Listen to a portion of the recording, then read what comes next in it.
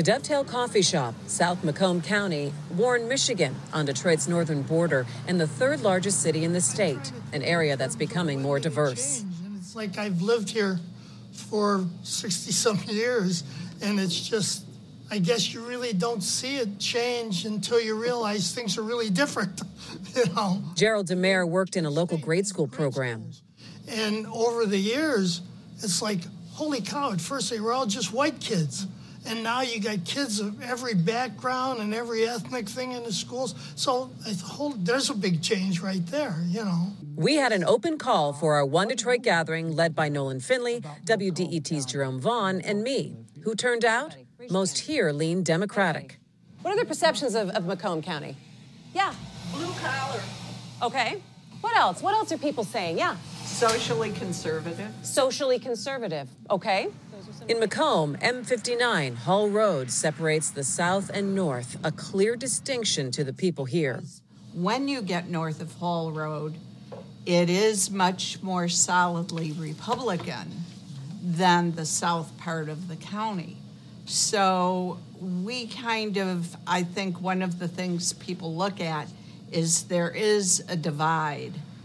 A divide that's grown as ex-burbs boomed up north in the 40 years since Reagan first won this county, then known for its Reagan Democrats, people who split their tickets, keeping their local Democratic favorites in office. I think Reagan Democrats have become Trump Republicans. At this point, they have fully switched over to the Republican Party.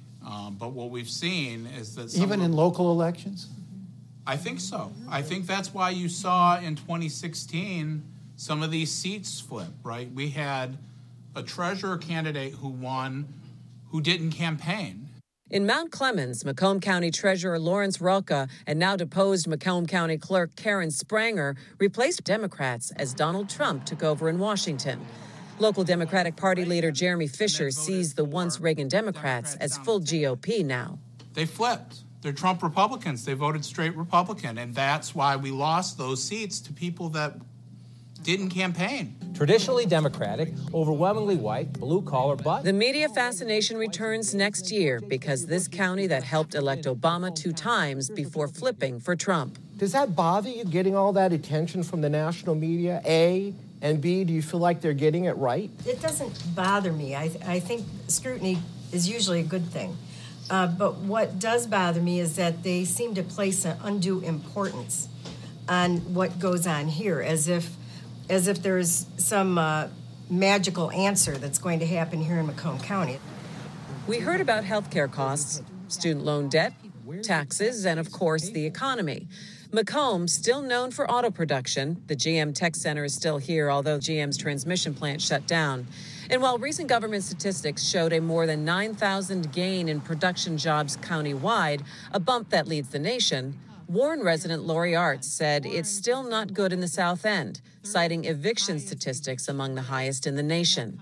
Who is it that you think is responsible for that, for things being worse than 10 years ago? Who do you hold responsible? All of our elected officials, starting at mayor, our county executive just 2 years ago killed rapid transit in Macomb County. It's all bad. Our roads are a mess. Our county commission does absolutely positively nothing, but every single level of government has failed us.